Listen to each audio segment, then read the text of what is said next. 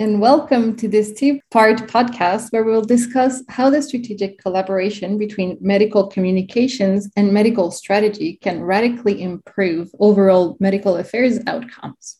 I'm Natalie Preisorg, and I'll be the moderator for this podcast. I'm the Director of Strategic Services at medicalwriters.com, a Zurich and New York-based medical communications agency. This podcast series was developed by the Medical Affairs Professional Society. More specifically, by the Medical Communications Working Group in collaboration with the Medical Strategy and Launch Excellence Working Group. In the first part of this podcast series, we will set the stage and explore the benefits of a strong partnership between medical communications and medical strategy. We will focus on the roles and responsibilities of these two groups and discuss best practices for the partnership. I'm here today with two panelists who have extensive experience in the subject matter, namely Aaron Mungol, Director of Worldwide Medical Capabilities at BMS and member of the Medical Strategy Group, and Cece Iso-Joseph, who's the Director of Global Scientific Communications for Migraine and Headache at Teva Pharmaceuticals, and she's a member of the Medical Communications Group. Could I please ask each of you to briefly give us a little bit more information about your current position and your background in medical strategy and medical communications? Aaron, can you please go first? Yes, sure. Thank you, Natalie. As you mentioned, my name's Aaron Mungol. I'm currently working in the Worldwide and Market Scientific Content team, which is part of Medical Capabilities, which itself is part of Medical Affairs at BMS. In this role, our team helps create global content and also supports markets with their local tactics. Prior to that, I've held several roles in global medical affairs, mainly in oncology, including medical communications at both GSK, Novartis, and also in medical communication agencies. Hello, my name is Cece Iso-Joseph. Thank you so much for this opportunity. I'm actually the Director for Scientific Communications at Teva Pharmaceuticals. I've been here for 5 years, and my responsibilities include working with the medical team to create the strategy as it relates to scientific communications, and of course the rollout of the tactical and implementation thereof of the plan, and working closely with our cross-functional team members to execute that plan. Prior to coming to Teva, I have been in the medical communications field for over 20 years on the agency side of the business, really supporting small, middle, and large-size pharma over various therapeutic areas, working on the commercial side as well as the medical affairs side. So have sort of run the gamut in terms of all types of medical communications and various types of communications programs and various initiatives as it relates to products. So very grateful for this opportunity and looking forward to working with this team to enlighten our MAPS members on the collaboration between medical strategy and medical communications. Thank you so much, both of you. And thank you also for accepting the invitation to share your thoughts and your advice with the MAPS membership. Before we actually dive into the topic, I'd like to remember the audience that the views expressed in this recording are those of the individuals and do not necessarily reflect on the opinions of MAPS or the companies with which they are affiliated. This podcast is for informational purposes only and is not intended as legal or regulatory advice. We encourage you to engage in conversations about medical communications and medical strategy with other MAPS members via MAPS Connect on the MAPS website or mobile app. Simply log in with the email address and password associated with your MAPS account and access the global community. Then click on the Discuss tab and scroll down to the medical communications to post a question or review previous postings. Let's dive into it. Could I ask you, Cece, why is the collaboration between medical strategy and medical communications so critical?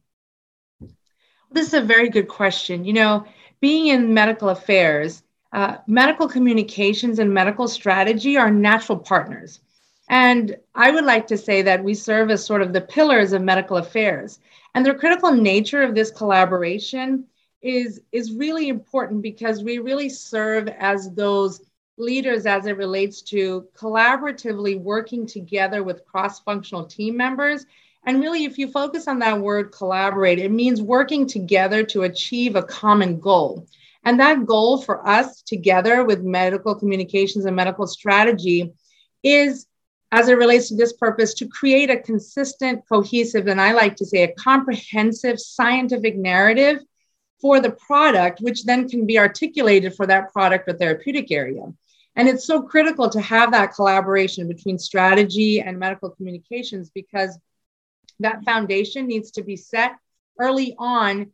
And we say collaboratively because we're really working together with cross-functional team members. You know, we talk about perhaps being siloed, which is not something that we want to do, especially in a medical affairs team. And when you talk about that type of function, so it's critical that we work together to sort of harness that knowledge within our cross-functional team members, because we want to set that foundation and we want to sort of set that example on how to collaboratively work together. And it's quite critical because when you're trying to create that narrative, we want to do that together, because not only is that narrative created, we develop several other resources that provide that foundation for the product, and of which will be the scientific communication platform, which I say is really, truly, and we would probably say is the foundation for all communications as it relates to medical affairs, because it really drives the education, both internal and external. It drives HCP engagement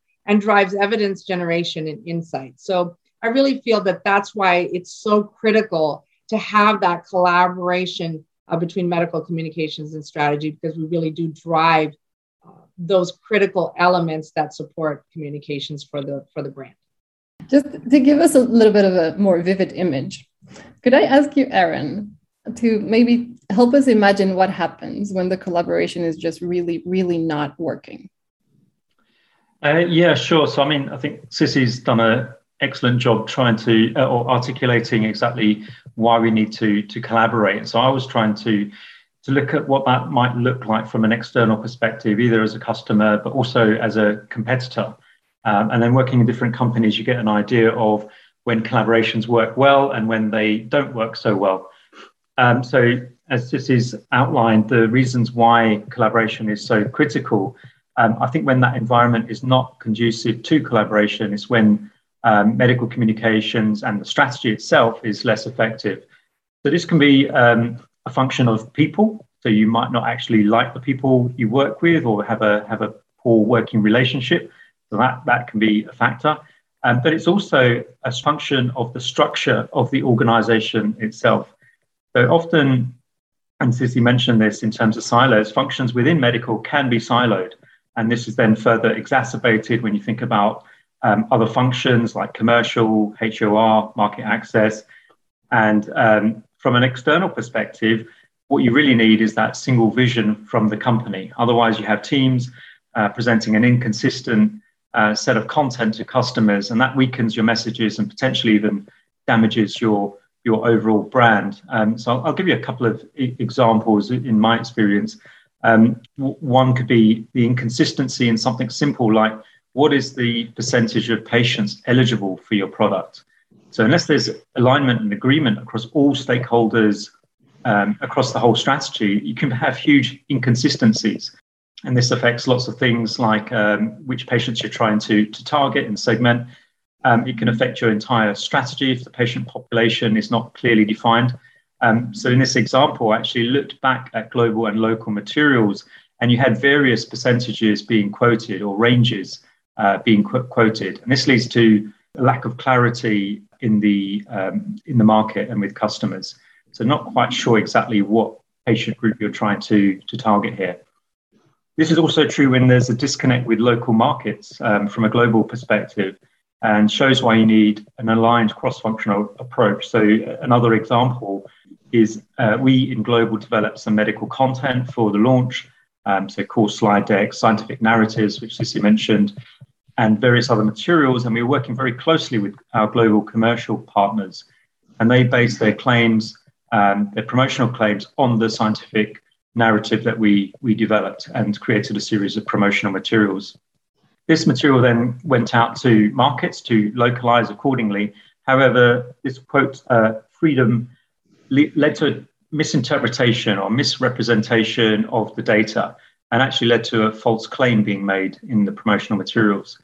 So because of this, we implemented a process where markets needed to request permission from Global to amend certain sections of the launch campaign, and then for others, they could amend as needed. So this might sound extreme, but this actually ensured a closer collaboration between local markets and global.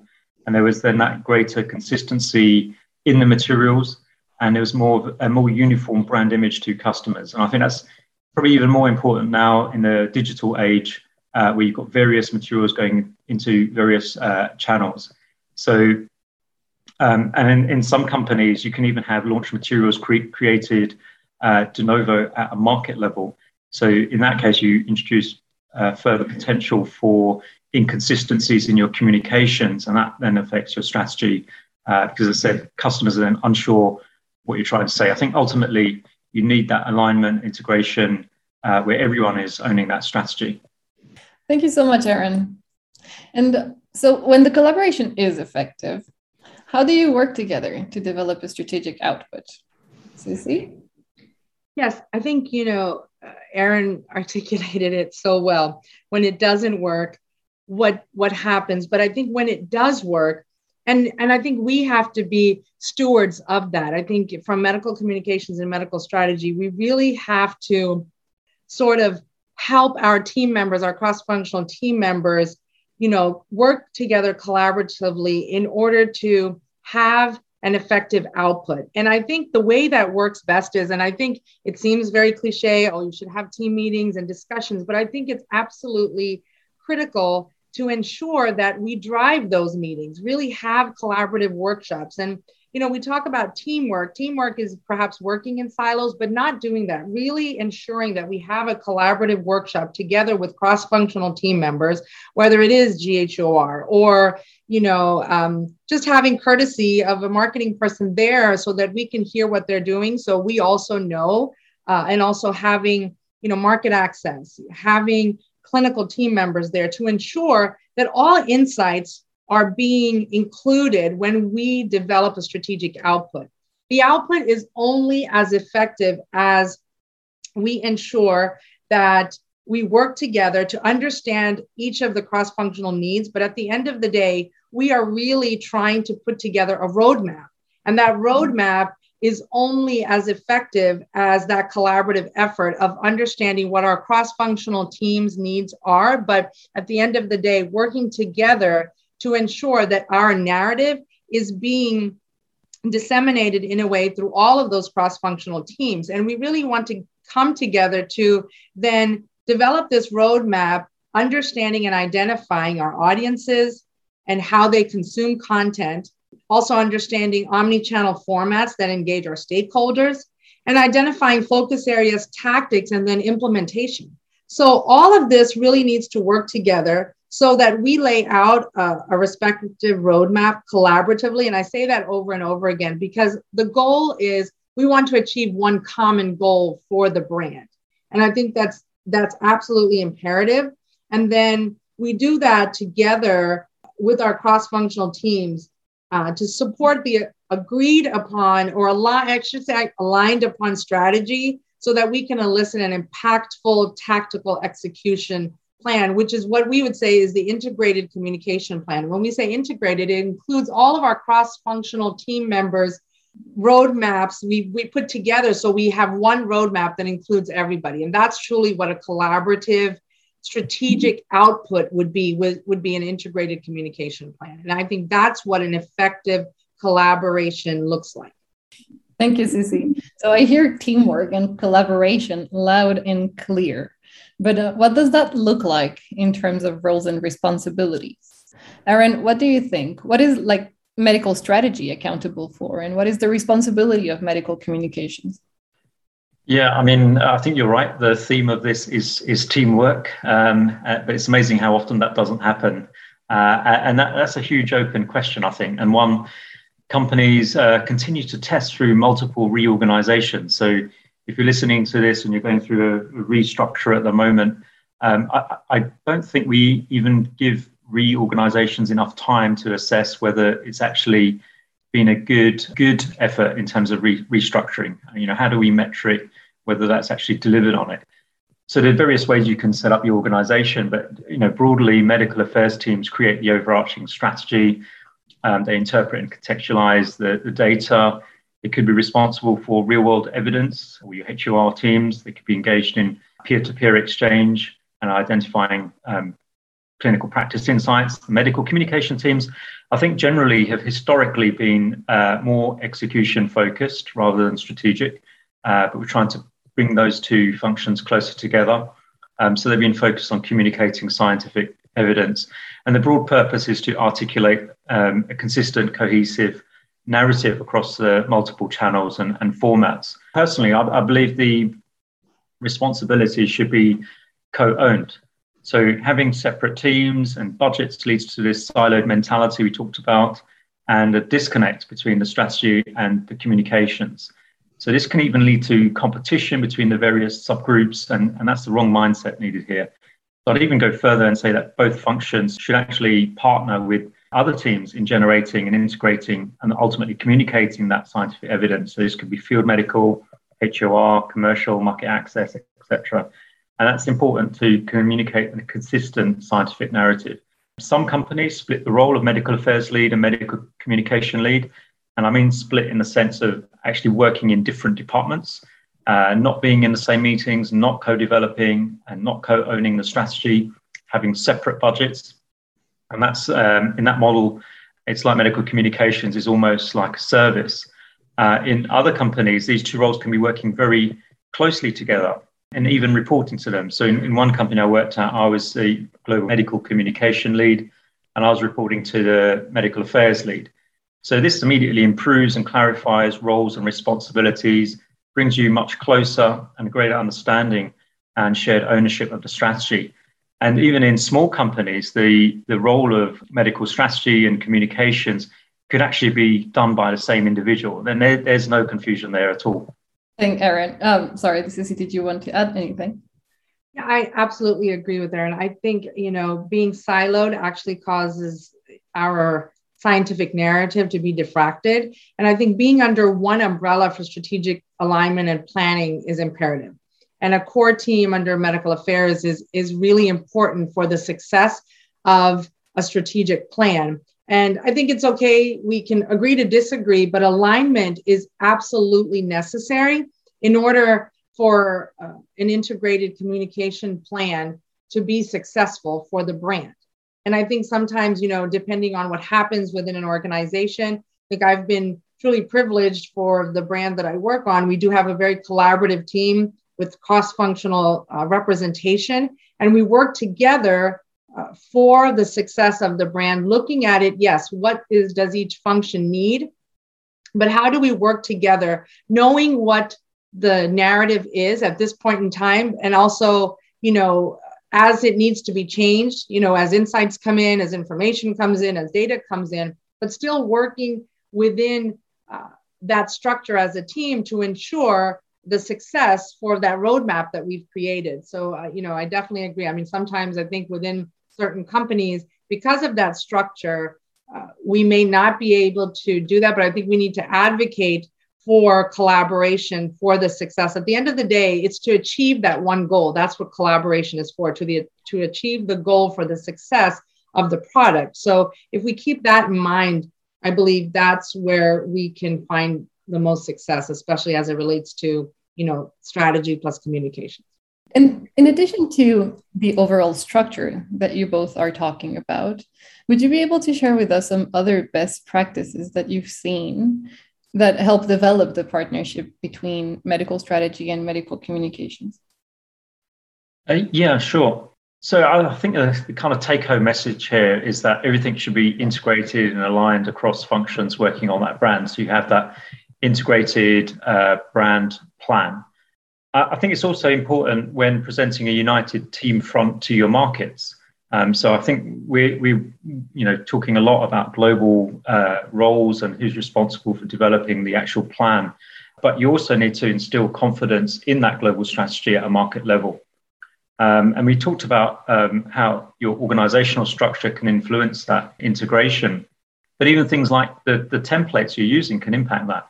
So there are various templates available from MAPS as well. but just having the right sections in that medical plan can then influence how you're developing the overall strategy and communication plan. So I've worked in various places where you have separate plans almost, and then it's kind of pulled together as appendices, but then you kind of lose the consistency and shared ownership there. In other companies, the HOR plan, for example, is even part of the medical plan. Then you get more of a alignment there.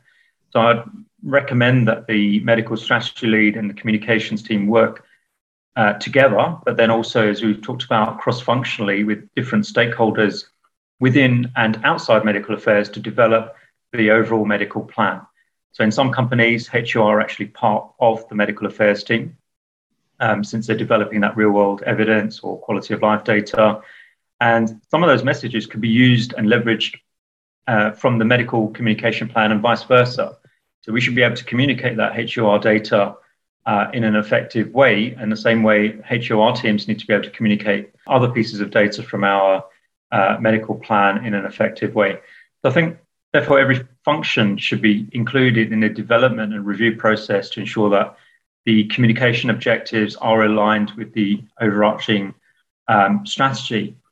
So, I mean, this worked well at a previous company I was at, where the scientific communication platform was fully integrated in the medical strategy, as Sissy mentioned, actually. And the commercial claims were then developed off the back of that. So we partnered with HOR, market access, even patient advocacy. And there was a real sense of shared ownership and alignment there. And there were no real surprises from team to team. Everyone was aware of what was happening.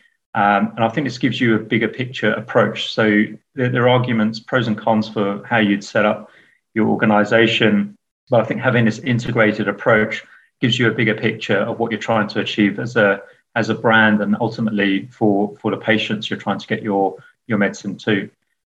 This also allows you to identify areas of overlap and duplication of effort in your content creation. So you can streamline the process, you can allow for efficiencies, and encouraging repurposing of content. So you get that real sense of consistency throughout your materials, but then you also benefit from the efficiencies saved.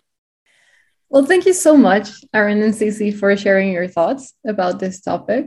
If you're listening to this podcast and are interested in going deeper in the topic, there is a white paper recently published on the MAPS website, and you'll find the corresponding link in the podcast information. If you're a MAPS member, thank you for your support of MAPS. If you're not yet a MAPS member and would like access to additional resources in this area, please visit the MAPS website to explore joining today at medicalaffairs.org/membership.